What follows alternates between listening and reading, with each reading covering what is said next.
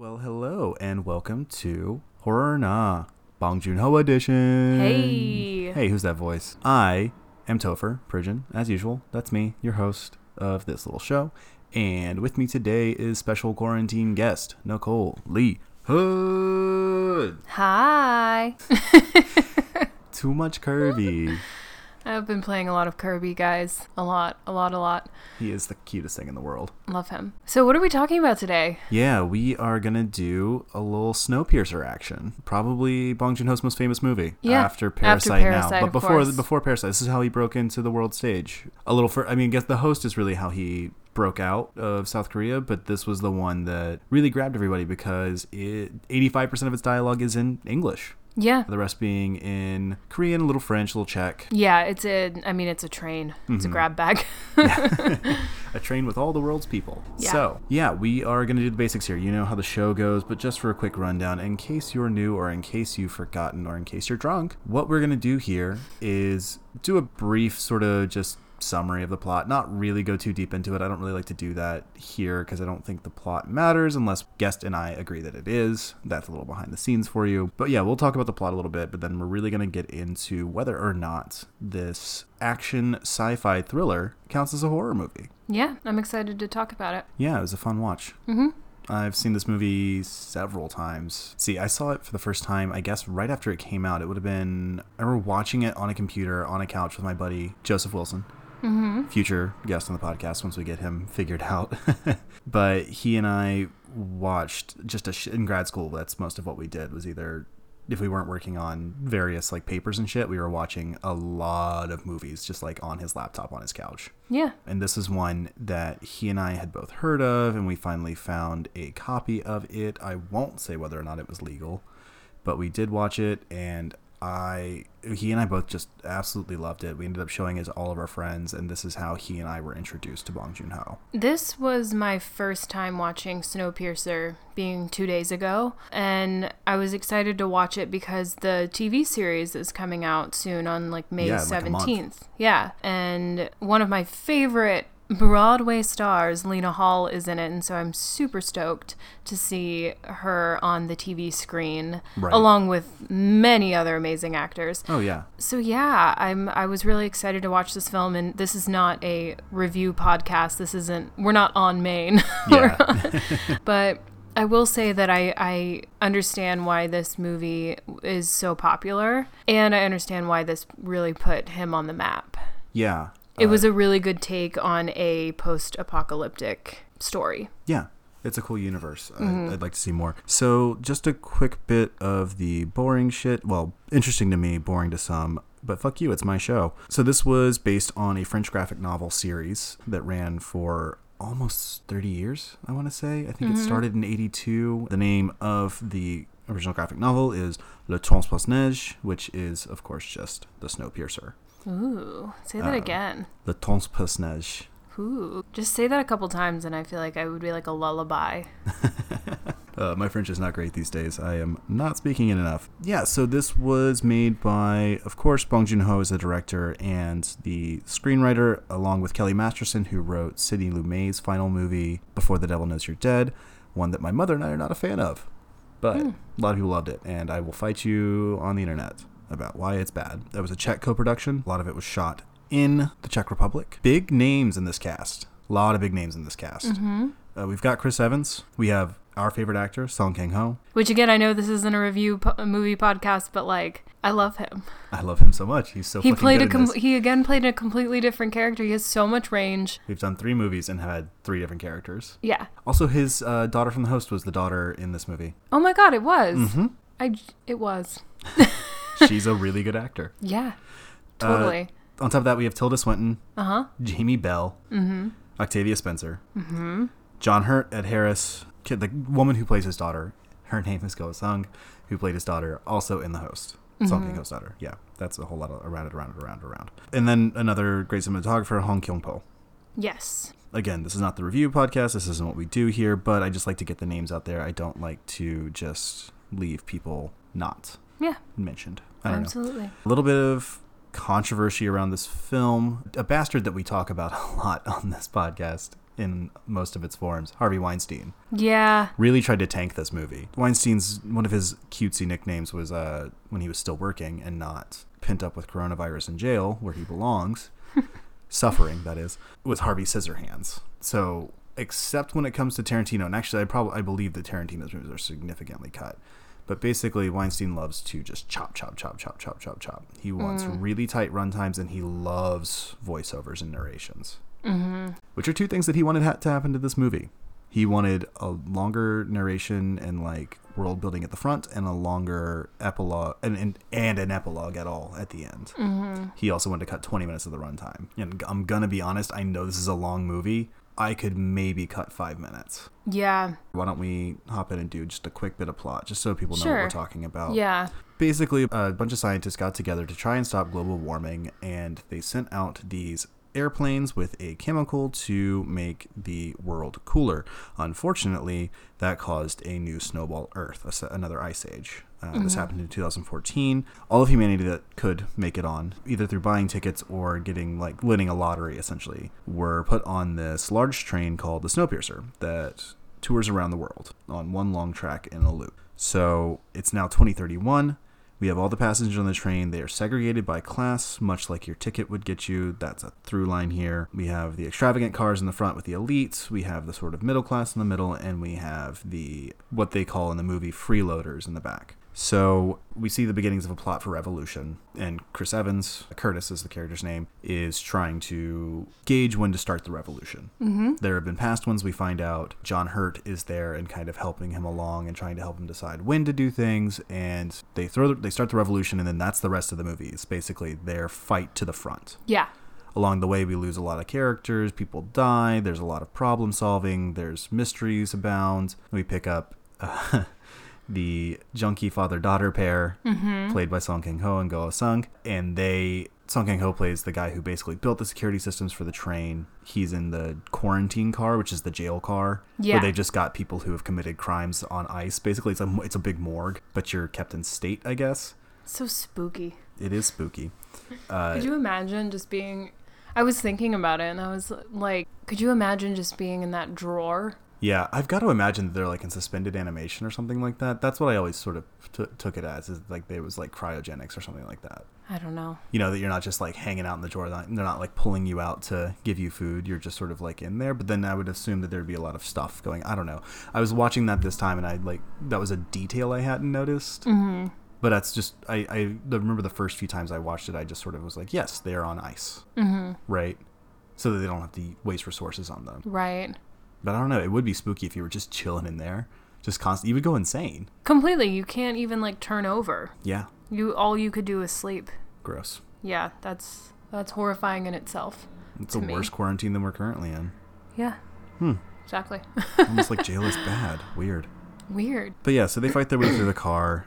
Like I said, a lot of people die along the way. Eventually, they get to the front. Curtis meets Wilford, who's Ed Harris, who is the guy who built the train. He's obsessed with trains. He probably fucks the train, and I was like, Tom Hanks, I want off this Polar Express.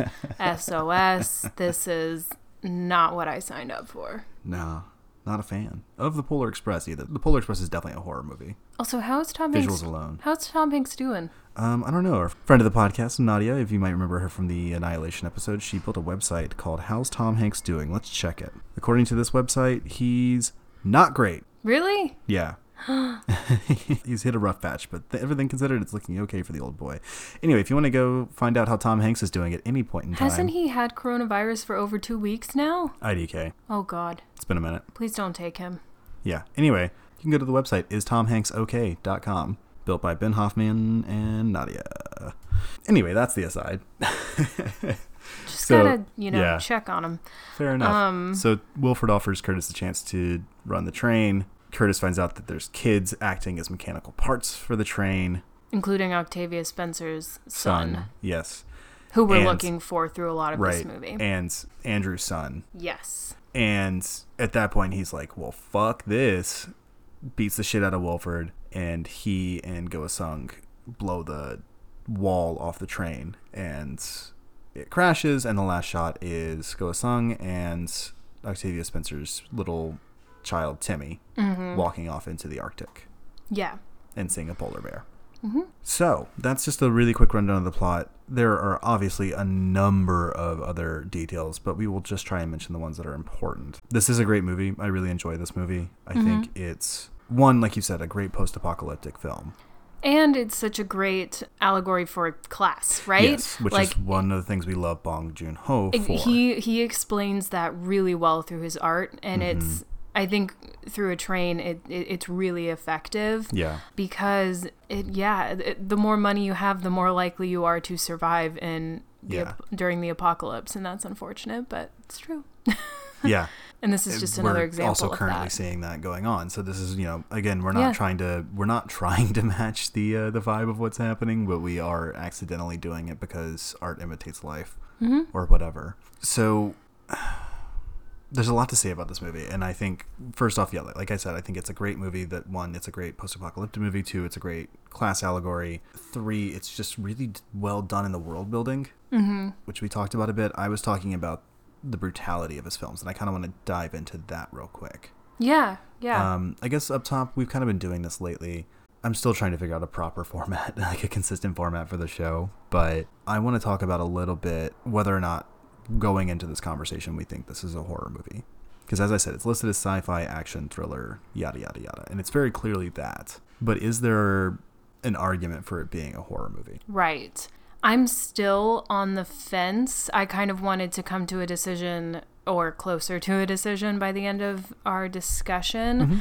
But up top, I will say that I don't really see many differences, not in a specific sense, but in a broader sense than for like a film like 28 Days Later. Right. And that's in the horror genre. Yeah. So I'm kind of using a couple of different movies in my head, and I know you are too, to kind of compare this to, because about maybe a month or 2 months ago now, we did a horror or not episode on 10 Cloverfield Lane, and that one was a little wishy-washy too. It could or could not be a horror film, but that's very similar to this one. It's, it's sort of like the post-apocalyptic thriller-ish film, action, there's a lot going on. So I'm kind of comparing it to a lot of those and just trying to figure out, under all of the definitions that this section of the podcast has come up with, could this fit within one of those? Because no, there aren't any like CGI monsters or puppet work. We know that for sure. Right. So we can rule that out. That does not fit this movie. Yeah, there's no practical effects in that vein. Yeah. I mean, you could argue that Wilford is the villain, but he's not very villainous. Like, yes, he's using children to like make the train continue, and obviously he's classist and like and a bit genocidal. I mean, he kills 74% of the back. Yeah, that's true. I can't ignore that. I don't know. I feel like we didn't get enough time with him. He's not in it a lot. No, he's not. Because they reach him and that's it. Right. We get probably 15 minutes with him, maybe 20. And I feel like in a traditional horror film sense, you get a through line of the villain. Yeah, and I'd say that there probably is one in that he's built up as this mythic figure. Yeah, and that's true. He gets stripped away the closer and closer you get to the front. Yeah, that's a good point. Well, I guess he gets built up, and then stripped away. I think that's what the thing is, but we were dealing with the myth, not the man, until we get to the man. So it's like a Wizard of Oz thing. Yeah, like, that just popped in my head too. Yeah, and then we don't have any jump scares. We have a lot of deaths, but we don't have because for some people, the shallow aspects of horror is what defines the genre for them. Absolutely. I've got plenty of people I've talked to about that. That's the lens that I'm looking at. Right. It and that would rule it out, right? There are no shallow horror effects in this film whatsoever. So if that's your definition, I don't think that it would be. But going back to something like 28 Days Later or I Am Legend, which is also a gray area. The novel is considered horror, but the film remake with Will Smith is kind of a gray area. Some people call it a thriller. I think that's more of a horror film because of it actually has accidental jump scares, and I actually get pretty freaked out when I watch that film. Right. But then there's the other section of, is this horror or not? What gut feeling does it give you? This movie doesn't freak me out. yes, if I put myself in that position mentally, it's not a great position to be in.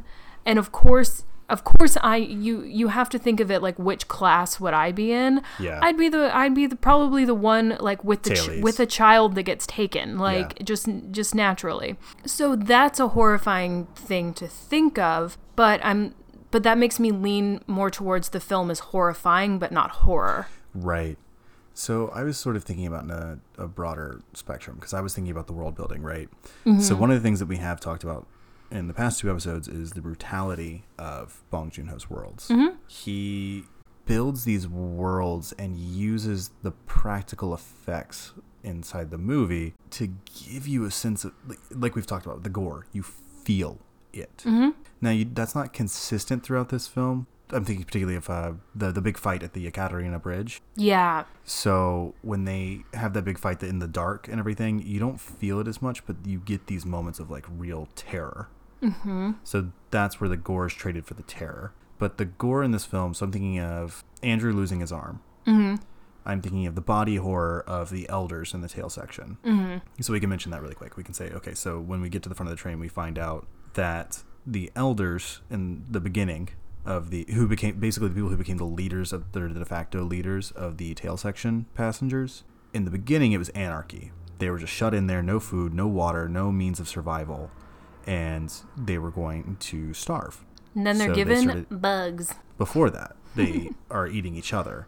And so the leaders become leaders by chopping off their own limbs. That's true. There's that whole monologue. Yes, that very good monologue. Yeah, that Chris Evans gives us, and it's deliciously delivered. Yes. He's incredible. It's so nice to see him do... So again, we're not in the review podcast. I know that, but I just really wanted to... It's going to come through, though. It's a good film. Come on. Yeah, he really just... And this is a better role for him. He gets to do the Captain America thing, but then you also find out that he's kind of horrifying as a person. Like you learn what the horror is of the world through him. That's true. That's true. He's tried to eat a baby, mm-hmm. and then raised that baby. And I like the idea that we don't know if Edgar knows that Chris Evans killed his mom. Yeah, that just slides right by. This is a complete other aside, but I love that the last cigarette in existence, he takes one drag and just lets it go because he gets caught up in it. And so the last cigarette in existence just burns out. It's not smoked. The irony. I don't know what I love. I've heard that pointed out in other things I've heard people talk about in Snowpiercer. It's just one of those details in the movie that's so good. Mm-hmm. It's this weird dark humor moment of this thing that should be savored, and it just burns away. Yeah. In the context of everything else that he's talking about. And it's just like Antarctic Journal too. He uses cigarettes a lot. Yeah. As like I mean everyone does. It's such a huge thing. But like this is the second movie in a row that it's been like a very big moment for cigarettes. Yeah. They're having a moment right now. I guess, I just want to get back to the brutality. So, I'm thinking about all these different pieces. We can talk about the bugs, the fact that they're being fed roaches. Yeah, that was pretty gross. So the things that could push it in the direction of a horror movie are not only is it apocalyptic or post-apocalyptic, but it focuses on the nitty-gritty of what that looks like. We're talking about the authoritarian control that it requires to keep something like this going. Or supposedly requires to keep something like this going in the world they've established. We're talking about, which includes, yes, we find out that Wilford and Gilliam have been staging revolutions. They're not naturally born, but rather guided. Yeah. So they use those to, one, give empty hope to the tail passengers that they can one day rise up, and two, to control the population, because that's the most densely populated area. Mm-hmm. Everywhere else we see is pretty sparse, like entire cars with like 3 people in them, 5 people in them, and there's hundreds in the back cars. Yeah. So I think there's a lot of these sort of, you could call it almost, I mean, if Cabin in the Woods is horror, it's hard to do because Cabin in the Woods has a horror story inside of it. But when we talk about the meta narrative, right, that there are these great gods that they have to sacrifice to. Right. Yeah. In that movie. Sorry for the spoilers for Cabin in the Woods, but whatever. It's been out forever. I will never apologize for that. Fuck off. So the broader, the existential horror, I guess, of it, like the big world horror of it comes from this sort of manipulation of events. And I'm not going to just straight up and down call that horror, but I find it horrifying, and I find it terror-inducing in a much different way. Does that make sense? Yeah, no, it does. Because where I'm having trouble finding a definitive definition is that the way that I define horror is, I agree with Matt, who said that it's something that sticks with you, whether that's you have a nightmare or you think about it at 3 a.m. or, like what, or it's something that stays with you. Yeah. And yet you keep coming back for more. Like that's the addiction, right? Sure, yeah. In this film, it didn't really it didn't stick with me in that way. That's even fair. Even though I enjoyed it and it was great. So I my gut reaction is like, no, that's not horror. But then I think about films again, like 28 Days Later, and I'm like, that one didn't necessarily either, but I wouldn't really question it as a horror film. So No, I'm trying to figure out the difference between this and that. I mean, yeah, there were clearer monsters in 28 Days Later, like where people were literally turning into zombies. Yes, and the human monsters and all of that, yeah. Yeah. And this one's a little bit more discreet. Right. So that's honestly just where I'm at right now with this film. Yeah, and I think what I'm landing on is that the minutia matters. Mm-hmm. It can't just be the horror of the world that makes it a horror movie. Yeah. 28 Days Later, yeah, it's a horrifying world, and yeah, it's 60% family drama and road movie, but they're zombies, and they are out for blood, and there is, even though we're a little cool on it, the second act of that film with Chris Eccleston, who is the human monster, and his crew of soldiers who are human monsters. I think that there's no ignoring that. I guess I'm trying I think you have to have the minutia. I think you have to have those little tiny playing pieces. It can't just be that the world is horrifying. It's gotta be. Because yes, what the point of this is essentially that the class structure is horrifying. And doomed to fail. Yeah, so I mean, I think I agree with that fully. So I mean, I think where I'm at here is that this is the closest film that we've covered that isn't classified as horror that could be, but I don't think it quite is. I think it's very close. Mm-hmm. Yeah, and that's why I wanted to bring it in, because I've been thinking about this for a long time. So when I saw it the first time, I called it a horror movie, a horror action flick. And I'm cooling on that definition. I think that categorization. I think it's not. I think it's so close. I think it needs really literally if we had one more scene where maybe something, I don't know, one more plot point. Yeah, and it doesn't need more plot points, but yeah. No, but you know what I mean. It's a fairly tight movie. I'm not saying that, but yeah, it's one more aspect, one more like. Yeah, because you have all these things. You have the stalking Russian hitman enforcer guy who kills everyone and does a lot of point blank murder and shit like that. But I think it's more Die Hard than it is 28 Days Later. Yeah.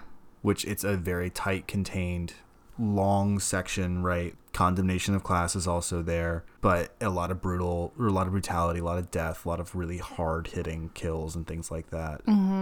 But it doesn't cross the line. No, it so almost does, because with post-apocalyptic movies, you are always presented with a question, and that question is, would it have been better if I had just died? Yeah. Or was it better that I survived and I have to live through this shit? Absolutely. You know what I mean? So like this definitely asks that question of, and you know all of the characters are thinking this, especially the ones in the back of the train. Would it have been fucking better if I had just died instead of having to see what I've seen? I think that's entirely right. I think that goes across genres, so I'm not even saying that I'm not even adding that to my argument. I'm just saying that is across any movie that is post-apocalyptic.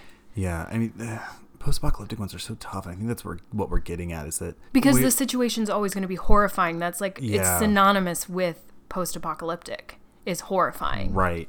Because I'm thinking like, okay, yeah, I'm trying to think of a bunch of post-apocalyptic films that do definitely land in horror and some that are on the borderline. So we talked about 10 Cloverfield Lane. We talked about 28 Days Later. And I Am Legend. And yeah, we've talked a good bit about I Am Legend without having ever actually covered it on this podcast. But I'm thinking what we've covered on here too. We could also bring in The Road.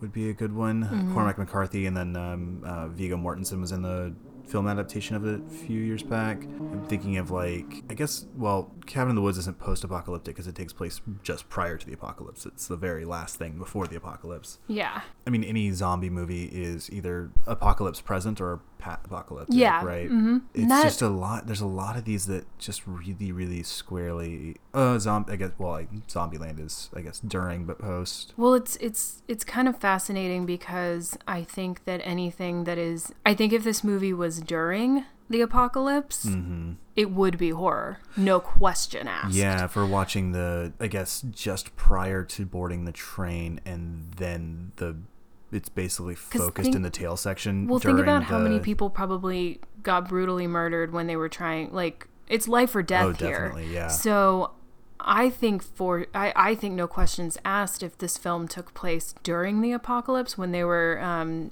trying to reverse the global warming. Yeah. I think no questions asked it would have been considered horror, but I think it almost is when it's post-apocalyptic. Yeah, and it's nice to know at least. I mean, we're at least sorting this out that post-apocalyptic does not necessarily equal horror. But during probably does, because it's either zombies or mm-hmm. it's, just naturally in the film universe.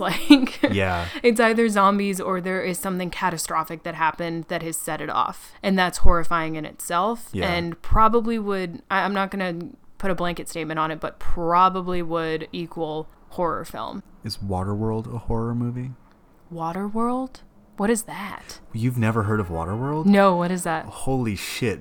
One of the biggest box office bombs in history. Kevin Costner, it was his passion project. It's 96, I want to say. He sunk all of this money, just millions and millions and millions and millions of dollars into this project. Is it really that bad? It's so bad. Should we present it to our Bad Movie Club? We absolutely should. Great. Yeah. Let's watch it. We have a Bad Movie Club with a few former guests of the podcast, or previous guests of the podcast, who are all close friends of ours, and we Zoom and watch bad movies. Speaking of which, we watched Dungeons and Dragons from the year 2000 last night, which cost $5 million more to make than this movie. Guys, what? A decade prior. It's fascinating. It's also hard to see how they spent $40 million in this movie. It looks gorgeous, but it had to have all gone to the exterior effects budget. Yeah, because not much of it went to the release, because it got a very, very tiny release thanks to, again, the bastard Weinstein. Yeah. Anyway, I think it's interesting. There has been a lot of debate about the genre of this. Just as a quick aside, I was reading through some of the reviews of this and trying to find some that weren't sandbagged, clear Weinstein fucking around and trying to fuck over Bong Joon-ho for refusing to cut down his movie, even though it's shorter than all of Tarantino's. Yeah. This is not an anti-Tarantino podcast. He's fine. I like him. I like a lot of his movies a lot. I like some of his movies not that much. It's fine. But it's a very anti-Weinstein podcast. As it should be. Yeah, that's the correct opinion. He's the monster of all monsters. I mean, Jesus. He's definitely up there. So one of the funny reviews of this movie that was also talking about the genre that I found was Jared Kendall from The Red Shtick. And he said, the science of the film is actually so bad it doesn't qualify as sci-fi, but merely fantasy. The science is awful, and the big reveal is ludicrous. I disagree strongly with critics who've come out in support. Even if Snowpiercer serves admirably as something different, I don't think we should ignore such glaring defects simply because the film isn't a generic Hollywood tripe. Some people just stick their heads up their asses and they just never come out. Just got stuck. Oof. Oh, man. That review is just trash. Yeah. If there's anything I can say, this movie is for sure fucking sci-fi. Well, you are also asked to suspend your disbelief in all movies. I will argue all movies. Yeah. Romantic comedies. Am I supposed to believe that any of those men aren't serial killers? I mean, I've been watching a lot of Sex and the City, and am I supposed to believe that Sarah Jessica Parker can afford a apartment by herself that is very spacious, that is rent controlled somehow? On 73rd and 3rd? 73rd and 3rd as a writer? Yeah. Tell me how much I make as a writer, y'all. And just as a column. Yeah. What? everything asks you to suspend your disbelief. So calm down if the science isn't up to par for you. Calm down. Read a book, nerd. Anyway. So I'm thinking about other things that I would qualify in this same genre. Recently, the past few months, I was reading an author who I'd been meaning to read forever, and I finally got around to it, N.K. Jemisin. Local New York writer. She's an incredible author. She's won 6,000 fucking Hugos.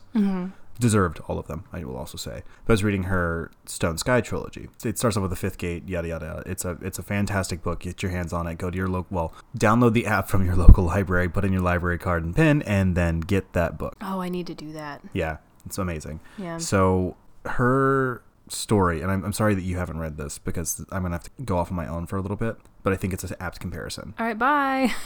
Deuces, Nicole. So the book is set, you learn pretty quickly that the story is set in a post-apocalyptic world. So post-apocalyptic that it's rebuilt, but also the apocalypse is still kind of going on. Like the world is fucked a little bit. And it plays with the science of that, and like it plays on sort of, she talked to a bunch of like seismologists and things like that, and like what would it be like if the world actually was a Pangea again.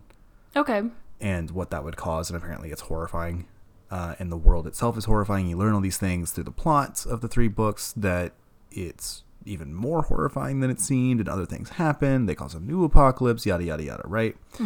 So I think that's the best comparison, and I would say that book series, while as horrifying as it is in parts, is not a horror series. Right. And like I said, eventually I want to move away from just talking about movies on this podcast and move into books and art and other art forms in general, visual art, etc. So I think what's really holding this back is the minutia is where the focus is. The focus isn't on the horror. It could be, but it's not. Yeah. I think it's not even about adding in different plot lines. It's about reinterpreting the plot line, if that makes sense. Because this plot line is already reinterpreted from the original.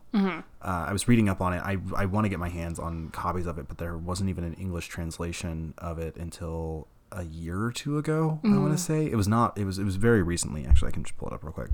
So the graphic novel serialization and all that this was based on is called Le Transmoisneige, and it was started in 1982, and the most recent volume, the 4th volume, was published 5 years ago. 2015. It's considered the conclusion to the series. We'll see comics always come back and go away and yada yada yada. So the first English translation wasn't released until 2014, and they have not all, I don't think they've all been translated into English yet. So I would love to read it, but I haven't yet. But I was reading through sort of the plot points of it, the 4 different ones, and they're doing they think they did a prequel as well or something like that had 2 parts or something, but it's much longer, and obviously it's going to be because it's serialized, and movies are only 2 hours, and serials can be however fucking long they need to be. That's why I tend to prefer like prestige television to film a lot of times, particularly for adaptation. Not the movie adaptation, but So I think I would be interested to read the books because I think that they sound a little more in the horror genre. I don't know if the original was, but it seems like the sequels went more that way. That they really get into the nitty grittiness of it. But I'm trying to think of like how you shift the focus here to make it more horror. For Snowpiercer? Yeah. I think you would have to make the villain clearer. I think that, you build him up the closer you get to him, and there is this kind of like stripping away as if it's like Wizard of Oz or something. Yeah. But Wizard of Oz isn't a horror film. No. I think you need to have maybe not cutaways, but you need, I don't know. Do you need to feel his sinisterness more? I think you do. Because you don't feel his influence until the reveal happens. I think that's what it is that all it is brainwashing up to that point. That great Alison Pill scene, by the way. Yes. Full-on psychotic Alison Pill, and then you've got Tilda Swinton, who's a bit brainwashed. You see all the people doing the hand motions of like what they would have, like what we see the kids doing. It's almost so like know? I don't know. Yeah. And this movie, in a way, the way that some of the character work has been done comes off a little bit David Lynch to me. Like the lady who measures literally everything, just like we get why she's measuring the child. Yes, because she measures the block of industrial waste. Yeah. So that the characterization and of Tilda Swinton is very David Lynch as well. And like, for sure. So I also argue that a lot of David Lynch's stuff can live in the horror genre. That is soon to come. My sister eventually is going to come on the podcast and we're going to talk some serious Twin Peaks. But I think you have to go one way. You have to have some sort of, because something that all horror films have in common is there is some sort of undercurrent, whether there is like a feeling of dread or there's like a feeling of, you know, what that sort of like adrenaline that you get of like what's going to happen next, what's going to happen next. And I'm not saying that you don't get this with this film, but it doesn't feel the same. It doesn't, it hits different.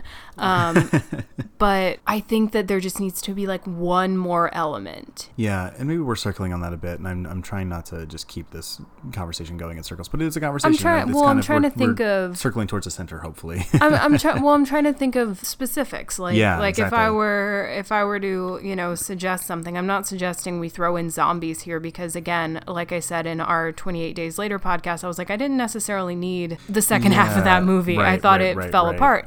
So I'm not saying that, and I'm not saying add in more sci-fi. I'm not like, I think what I'm saying is I needed to feel a little bit more afraid for these people's lives.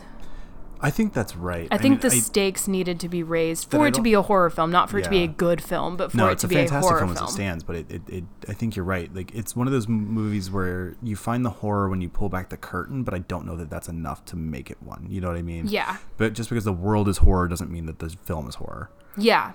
And I think that we talked about that with another movie, and I'm trying to remember what it was. But yeah, I think it's definitely one of those movies that when you pull back the curtain, the horror is there. The children working as train parts, the brainwashing, the feeding of roaches to human beings. And like, I'm not opposed to eating bugs. I've eaten bugs. They're delicious.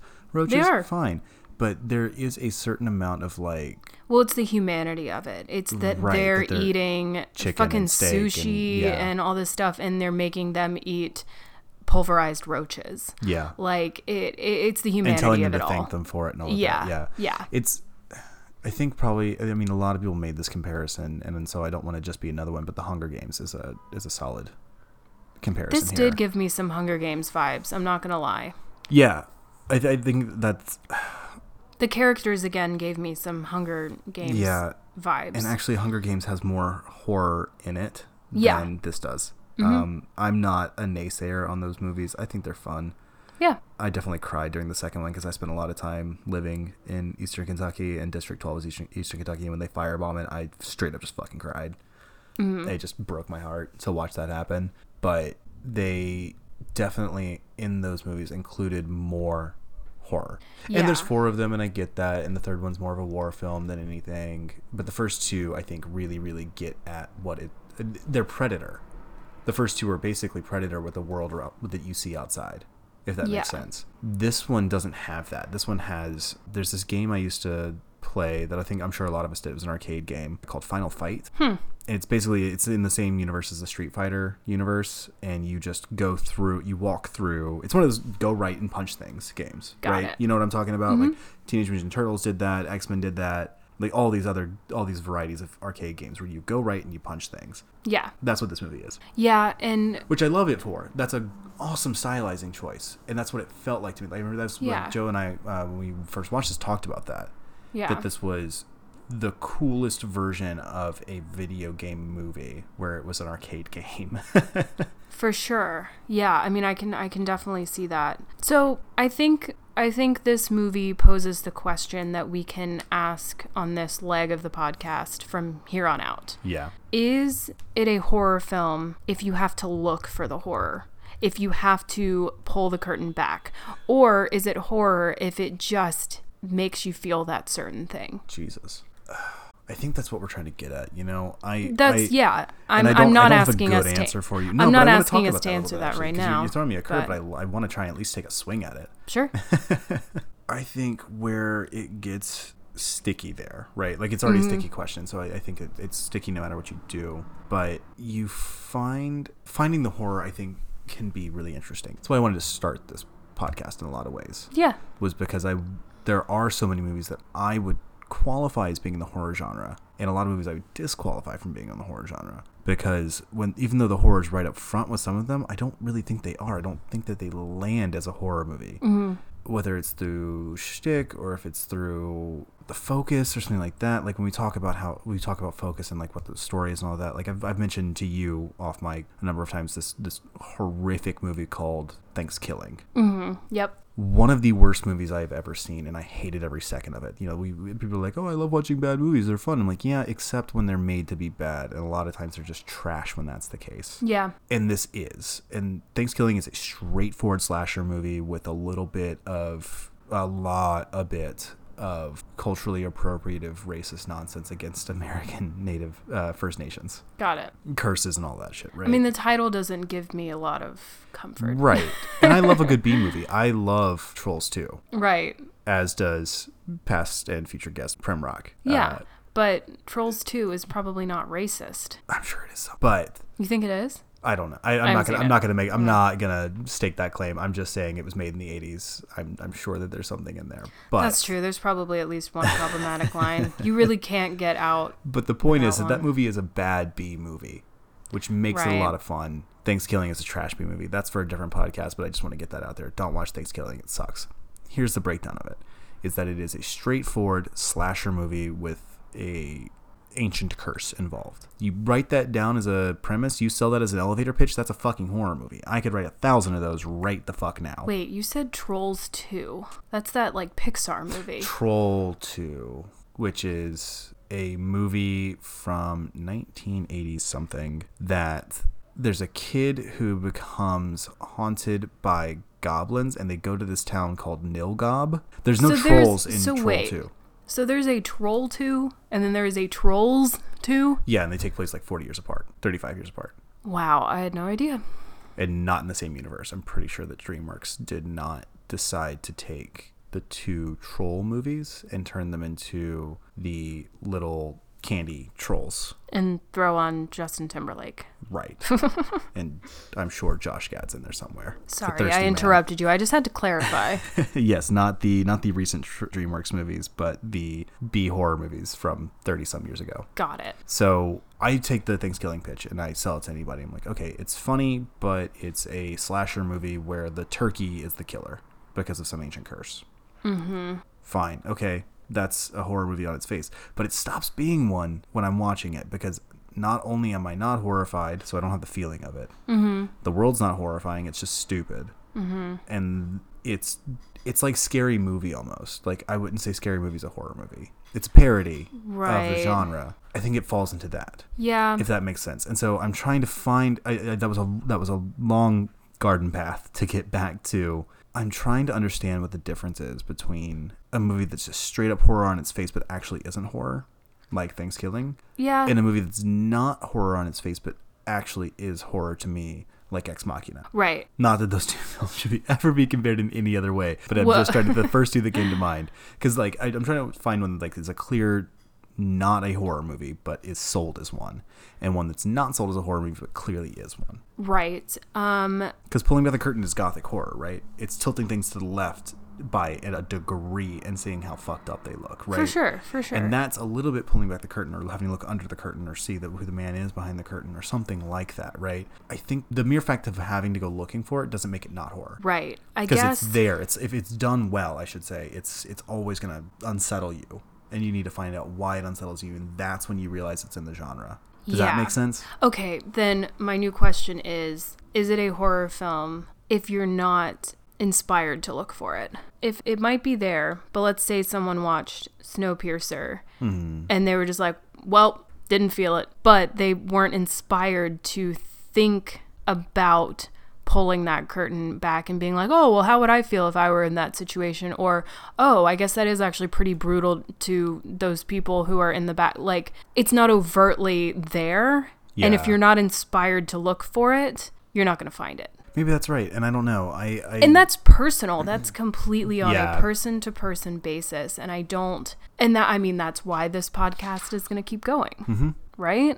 I agree. And that's why we try to have different guests from different walks of life, different backgrounds, different experiences, is because they've all experienced horror in a different way naturally. So, It's tough. And so, yeah, I think there's a lot more. Like I said, this is going to keep going as long as I have time and resources to dedicate to it. Yeah. Because I don't think it ends quickly. But I don't know. We'll keep working on it.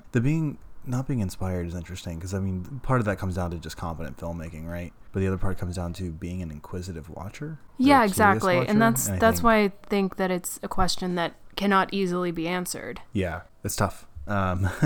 You're asking good questions, and I'm not sure how to answer all of them, but I think that's just more work for the project. No, I think that's completely okay. I mean, I'm just asking them to kind of jog brains and just kind of try to see things differently. Like, I don't have a clear answer to that either. I'm just, kind of spitballing here, trying to figure out where this exactly falls, because I want to say, for me, at this point in time, I think it is so close, but it needs something for me to say that it is. Yeah, I think that's right. And I mean, that's why we talk about the borderline, right? It is in that weird, not quite, but maybe area.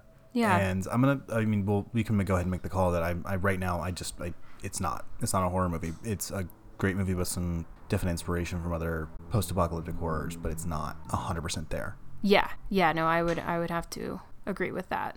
Now, bringing this in for a landing. Yeah. Quick vibe check. Bong Joon-ho. How are we feeling still? I still love him.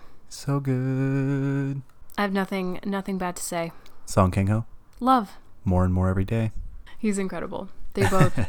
What a good team. We've seen all of the movies that we've seen have involved, or this month is, I guess, what I should say. All of the ones that we've covered this month have involved those two, and they've been knockouts. Yeah. So clearly they're a very good team. It was cool reading on what a lot of the actors who, a lot of these American, British actors who were in this movie, what they thought of working with Bong Joon-ho. Because this is one of the ones I was actually able to find people talking about him. Yeah. And fuck, do they love him. And man, do they have respect for him. That's great. Ed Harris is out here. Ed Harris has had the longest acting career, and a good one. Mm-hmm. He's one of those character actors who's just always been fucking incredible and stuff. Yeah. That's really great that... He was saying they all had like a title of respect for him. They just called him Director Bong, Director Bong, Director Bong. I love that. Yeah. I think it's really great that they're having good experiences with him, because that just kind of makes me feel a little bit more confident in him. well, yeah, because I mean, I'm really sick of people continuing to get work who then you hear like, oh, well, like there's nothing more disappointing than seeing something that you love and then hearing from, whether it's insider information or whatever, that like they're a shitty person or that they have, Yes. Too many directors. The list is power long. Or anything like that. A portion of the Rosemary's Baby episode talking about it. Yeah, and so it's incredibly refreshing to so far hear. Right. That he's also just like a joy to work with. Mm-hmm. Yeah, and so it's really just nice to like have this nice feedback. Yeah. That everybody who worked with him loved him, and that he's not this like terrifying dictator abuser on set. Yeah. I do have one tiny bone to pick, but something inside me really tells me that this was Harvey Weinstein's doing, is how token Octavia Spencer's role feels in this. Yeah. I'm just not sure where that came from. Mm-hmm. I mean, I want to say that it wasn't Bong Joon-ho's doing, but we couldn't find any material on that. Yeah, I've been looking for things and I can't find out where it came from. I mean, I know she was cast in 2012 and she was put in the project in the role of a passenger on the train who joins the revolt in order to save her son. I just know. And I don't know if it came from the writing, if it came from the direction, if it came from the production side. It's so hard to tell with some of these choices being made. I just, I mean, the diversity in this film is a little bit lacking in that our main like group of people are white men. Yeah, I mean, we have Song Kang-ho and Go Sung. Yeah, and I'm not discounting that, and who make it to the end and all of that. But the only other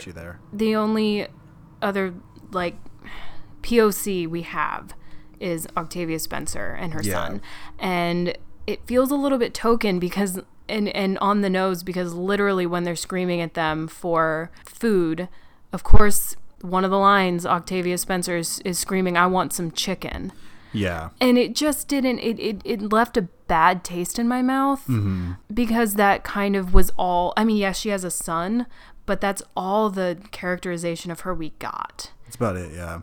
And that kind of left a bad taste in my mouth, but I don't know who was behind that, and I want to, so I can discredit the right person. But I don't know. If we had gotten more about her, if it had felt like she was hired to do anything else other than be black in this film, I would have appreciated it more. It just kind of felt icky to me. And I know that it happens in so many films, but what else can you do but call it out? I think that's right. Yeah. I mean, it's not going to stop if it doesn't get the light shown on it all the time. Yeah. We've talked about this. Call it out when you see it. I mean, I even said I would have preferred to see her as the lady that was measuring everything and shooting the gun. Right. I thought she could have done like some hilarious like improv shit right there. Right. Like just because she's so naturally funny. You know, like I've seen her in so many movies, and I was so stoked. Like when we pulled this up and she was on the title card, I was like, oh shit, she's in this. I love her just because she always adds such a fun spark to whatever she plays. Yeah.